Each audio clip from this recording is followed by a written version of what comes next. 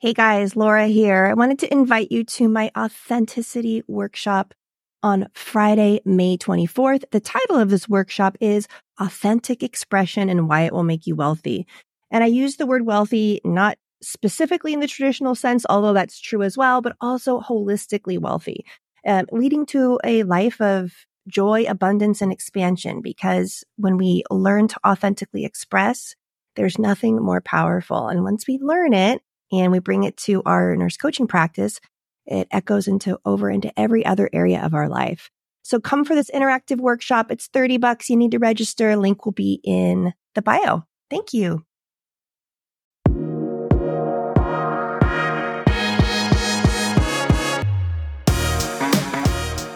Welcome to the Successful Nurse Coach Podcast. On this podcast, Laura and Shelby, both board-certified nurse coaches, show you how to make as much money as you want in private practice as a nurse coach.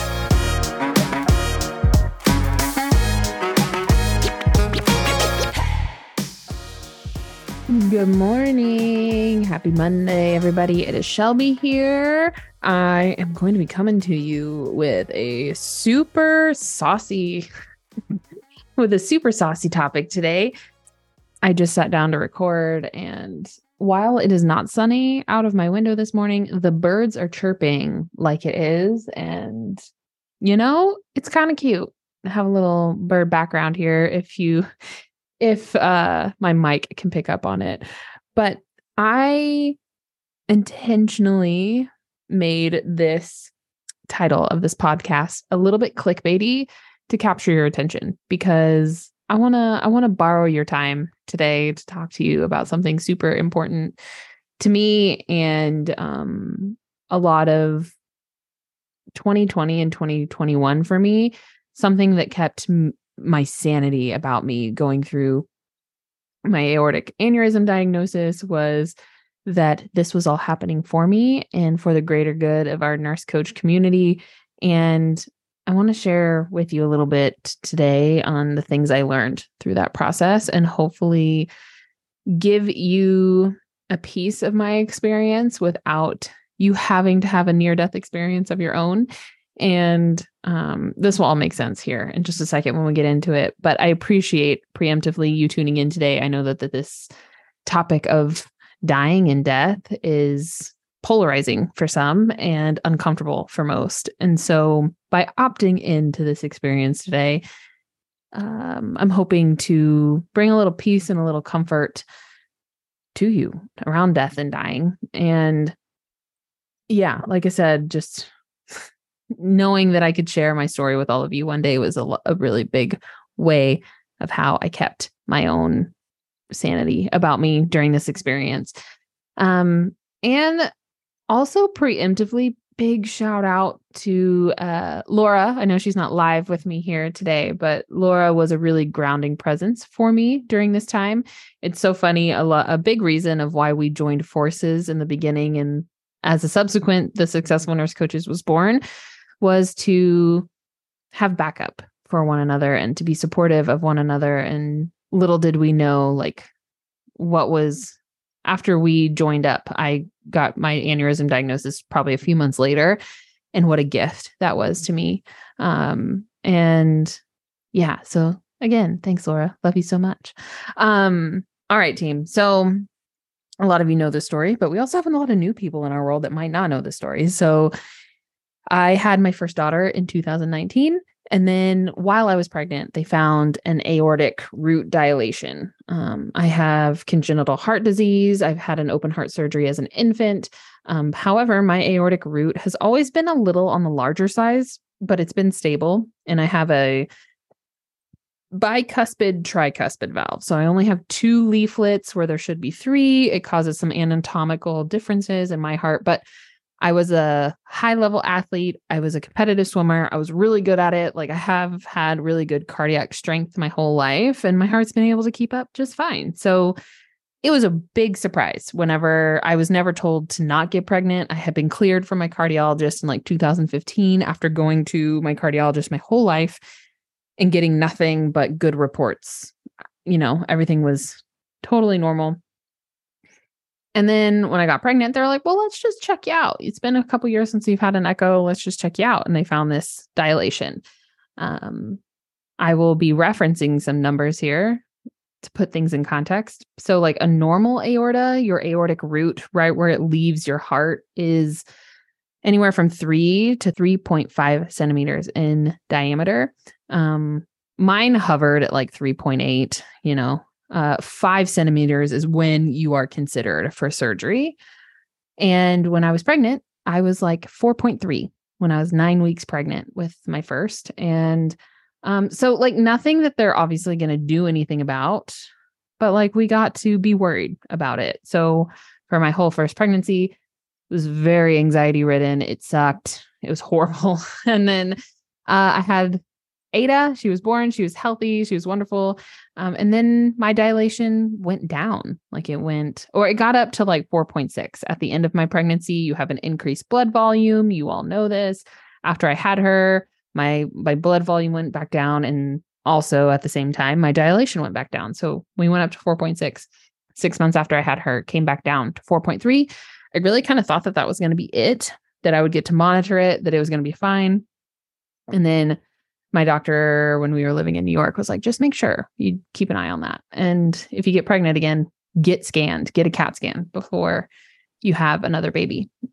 So we came back. This is the beginning of 2020. Yeah, I told Rob, I was like, it's time to have another baby. And this is, before everything changed, right? So I was like, I want you to be home while I'm pregnant in case I'm sick, like all these things. And so we decided it was time. And then I scheduled an appointment with my cardiologist. And that is when we found that my aneurysm was like at a 5.3. And this was probably 6 or 8 months after my last scan or my last echo. So my life changed very, very quickly. They said, do not get pregnant. We are going to put a pin in this and rescan you in 6 months. There's a lot of different qualifications and like when you meet surgery. And one is like, how big is your dilation? And then 2, how fast is it growing? And so I technically met the qualifications for surgery then, but they wanted to see, like, is it getting any bigger? Is it stable? Blah, blah, blah. I had to get a whole bunch of other testing done. And I got to wait while the pandemic started. I also got to worry about that and then also worry about this. And if you are a nurse, you know what it means to have an aneurysm and just how fragile it can be. I was an ER nurse in my previous life, so I've seen a few aneurysm ruptures and they're gnarly. They're super gnarly. So it just felt like I was holding my breath for almost an entire year. And some things that I learned about myself during this time was just like how raging my anxiety was, and how well I actually coped with it. But this was like pouring gasoline on my anxiety fire. And it's the first time that I reached out for help in the form of therapy. And that completely changed my life for the better. But there was just all of these baseline functioning or ways of functioning that I had adapted to that like no longer were going to work for me. And my anxiety was one of them. And kind of like a secondary piece of that is how I didn't really ever feel my feelings. I intellectualized my feelings a lot of like, oh, I am feeling this way because of this. That makes sense. And then I put it back in the box and I never think about it ever again. That's not how it works, team. So if you are also an intellectualizer, I also don't know that that's a real word. We're going to roll with it. But if you like to intellectualize your feelings, I'm here to tell you that the purpose of feelings are to be felt, not intellectualized and put in a box and never thought about again. So those were like my big areas of my own personal work that having a life-changing diagnosis brought up for me. And I leaned fully in during that time. I was in the world of personal development. I was a nurse coach. I'm a leader in my community. And not only am I a leader in my community, but my community also all knows how bad this is too, right? So it would have been completely out of alignment for me to show up to calls and been like, yeah, I'm totally fine. I don't need any support. That would have been such a big level of BS. But instead I was able to show up on calls and be like, yeah, I'm struggling right now. And being in service to our community was a part of my coping and a part of my healing, to where I was able to show up and help others while also receiving help myself. Felt really, really good. But the reason I want to share all of this story with you is because having a life-changing diagnosis created a sense of urgency in my entrepreneur life that I don't like. I had it. It's kind of hard for me to completely tease apart, but I had it because I was pregnant when I opened my practice. So there was like a sense of urgency of, I want to create and see what I'm capable of while I'm pregnant before my baby comes, just to give it a real good college try. And that worked. But having your life change, having or just like this come to Jesus moment, for lack of a better term, of how fragile life is, that created a different kind of urgency in my life, not just in my business, but also like in my personal life as well. I mean, it's so cliche and I know you've all heard it, but like telling people that you love them if you love them, and telling people how much they mean to you. And it's so fragile. It's so fragile in a way that I did not understand before. And also it took the pressure off for me too, especially in my entrepreneur life, because like we could all die tomorrow, and whatever you've accomplished up until this point, that's just what it is. Right. And that still helps me to this day when things hit the fan, or like there's a tech mishap or something goes wrong. That's the way I alleviate a lot of like the negative self-talk, is like, dude, this isn't even that big of a deal. Like you can fix it tomorrow and it'll be okay. Because you could die. You could die between now and then, and it actually won't matter. It actually won't matter at all. So yeah, I think that just being the patient in this scenario, it hits different when you're not the one wearing scrubs, right? So like as a nurse, of course, I've witnessed a lot of death. I've held hands of family members. I've experienced death in my own close circle. And that is one way to experience death. And then there is a different way to experience it, where you are the one in the patient gown in the seat, where the doctor is having that conversation with you. And it is a little bit of an out-of-body experience of like, wait, aren't you supposed to be talking to somebody else? Your nurse brain goes completely out the window, at least mine did. And you're so fragile in those moments. And if I was still working bedside, this literally would have changed everything about, I was a good nurse to begin with, but this would have changed everything about the way that I cared for patients. Now knowing what it's like to be on the receiving end. But the kind of, that was a big tangent, but kind of to tie it all back here, of like, it created an urgency in my entrepreneurial life to like really double down and just go for it. And also it's a pressure release. It's a beautiful duality. It's a pressure release for me of like, don't take yourself too seriously, because while this work is life-changing and important and all of those things, it also isn't at the same time. It's not everything. It's not your only personality trait is being a nurse coach. That is also not true. But yeah, so I'm so grateful for it. And that might seem silly to hear, but I'm so grateful for that experience, because it put life into perspective in a way that I don't know I could have cultivated on my own.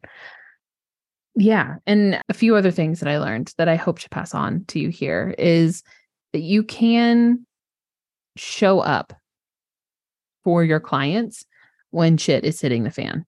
100%. It's not like the preferred way. It's not sustainable, but you can show up and you can be a powerful coach when shit is hitting the fan, if you choose into it.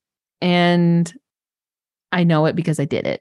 I know it because I was And it's a bit about, compartmentalizing and again, working on my anxiety really allowed me to be able to do this. But Laura and I experienced extreme growth in our business in 2020 and in 2021, because I do attribute the pandemic for being a catalyst for nurse coaching, because it created urgency for nurse coaches to like choose themselves and to be a part of a solution. And you guys know, I'm preaching to the choir here, but I think had I not been receiving the support in my personal space, we wouldn't have been able to keep up. I would have been an anchor on Laura's ship for sure, to where we were able to keep up with the pace and the growth. It was still messy and uncomfortable, but we were able to keep up and grow and evolve to be able to serve our community, even though I knew that like I was going to be having freaking open heart surgery kind of at any time.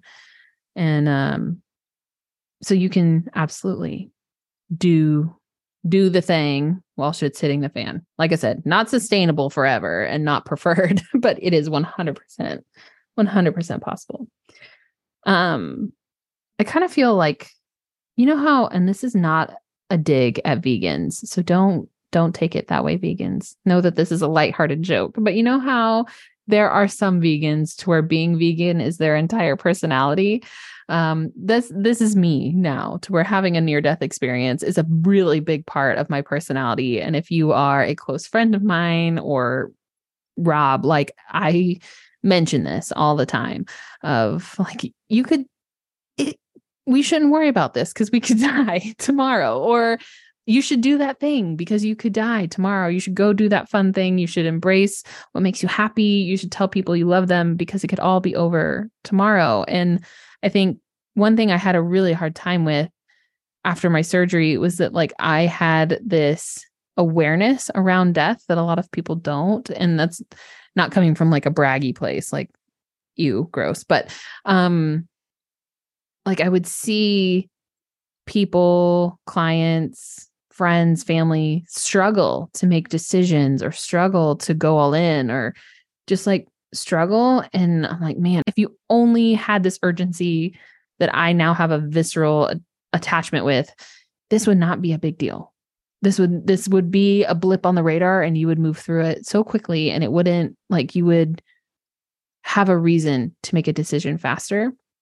And I went to my coach about it and I was like, telling people that they're going to die on coaching calls is not the most effective way to be a nurse coach, believe it or not.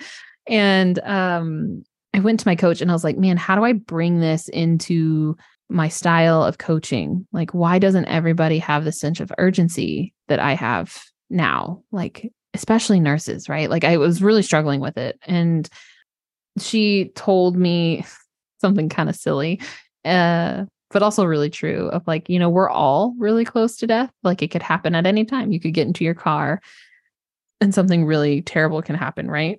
But now you are just more aware of it. Now you are more connected to it. And that's a gift. That's a gift that you bring to the table, and you just get to find the words to help create a healthy urgency in others.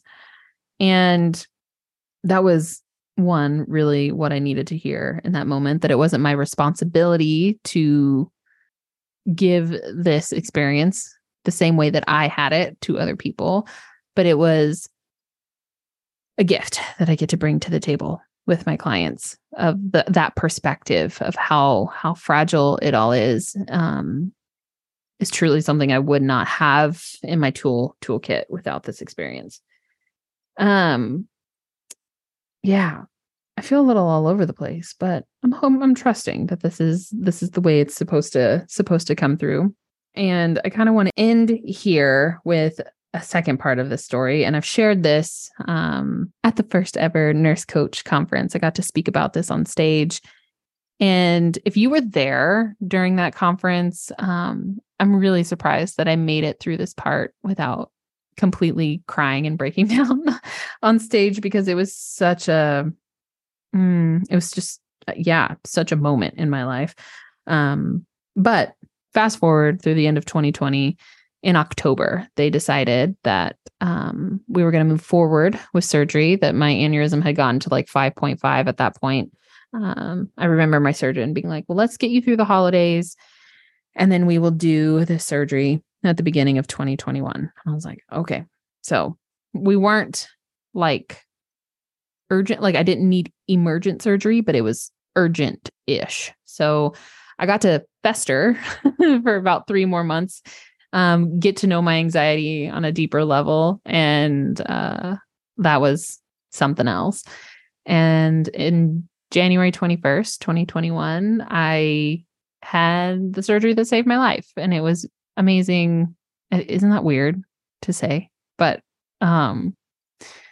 anyway, the morning of my surgery, I can't say that was amazing. That was the hardest day of my life, to wake up and have to say kind of a goodbye to everybody that I loved and cared about. And the odds were in my favor for that surgery, but man, like my surgeon made it known that like having a stroke was a very real risk, and it just all of those really uncomfortable things that you don't want to have to think about.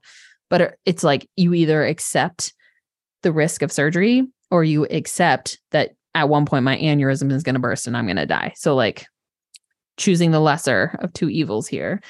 And I thought that once I checked in for surgery, that it was going to be like every other appointment ever, that it was going to take forever and I was going to be in the waiting room forever.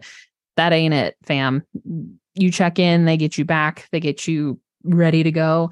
You sign consent. And I met with my anesthesiologist before surgery. I was like, as soon as I sign consent, can you please give me something for my anxiety? Like, I don't think I'm going to be able to take it. And so they did. They gave me some liquid Valium, which that's a ride, taking liquid Valium on an empty stomach. But I signed consent. They gave me the Valium. And then all of a sudden we're like rolling down the hall. Like it all happened very quickly. And yeah, I thought that the hallway, the walk to the OR was going to be really long, and it wasn't. It was right there. And all of a sudden, like we were at the red line on the tile, and I was having to say goodbye to my mom and goodbye to Rob. And, you know, it's those goodbyes that are like, we'll see you in a couple hours, but like they're laced with, I hope that I see you in a couple hours. Right. And, by this time I've completely lost my mind. I'm sobbing my eyes out and like remembering, saying goodbye to my daughter. Like it all comes in a huge wave in that moment. And, you go into the OR and the whole team is there. There's like 50 people in the room. And, I get on to the table and the lights are so bright. It's all so cliche in this moment. That's why the lights are bright. There's a lot of people. It's cold. And my anesthesiologist, I'm pretty sure he's a guardian angel. I love him. His name is Anthony, and I will proclaim my love for him until the day I die, because he was the only person in the room that was showing me any sort of comfort. And he, you know, I heard them, or I felt them starting IVs on my arm. And by this time the Valium had taken pretty significant hold. But you know, they're starting IVs. They have the mask over my face. And I hear them saying, like, we just gave her 2 of Versed, and they're waiting for it to kick in. And it might have been 10 seconds, but it felt like 10 years. And I'm laying there and I'm just trying to take deep breaths, and I'm crying. And my anesthesiologist is holding my hand and he's like, you're doing great, Shelby. Just keep breathing. It's going to kick in. And it is so unbearable in this moment. And then I could feel it right as the medicine was taking over. The bright lights go a little blurry. And I heard this voice that said, you did it. And like the you did it for me meant like you did it. You survived. You made it until this point of surgery. And now it's kind of like the time to pass the baton to your team to take care of you. And there's a really big flood of peace in that moment of like, you did it. You you operated your life with intention. You went all out. You did the thing you said you wanted to do. And there's no regret here. There's no regret. There's many things on my bucket list that I did not get to experience, but there is no regret left here on the table with you right now. And then I went out. And that is the type of knowing that I wish that I could box up for each of you and allow you to fully experience without having to go through something so intense. But team, that day is coming for each of you, whether it's on an OR table or in a cozy bed, it's coming for you. And we don't know when. And when your bright light comes, I want you to have no regrets with you in that moment. And it is, again, if dying is anything like going under anesthesia, it is the most beautiful moment. It is the most beautiful moment. It is so all of the most beautiful things. Yeah, that's what I wish to impart with each of you today. There's a whole secondary part of the story, right? That includes recovery and living on the other side of a big operation that if you feel would be important to hear, I'm so happy to share that with you. But yeah, I think I want to leave it there. And I so appreciate you all for listening.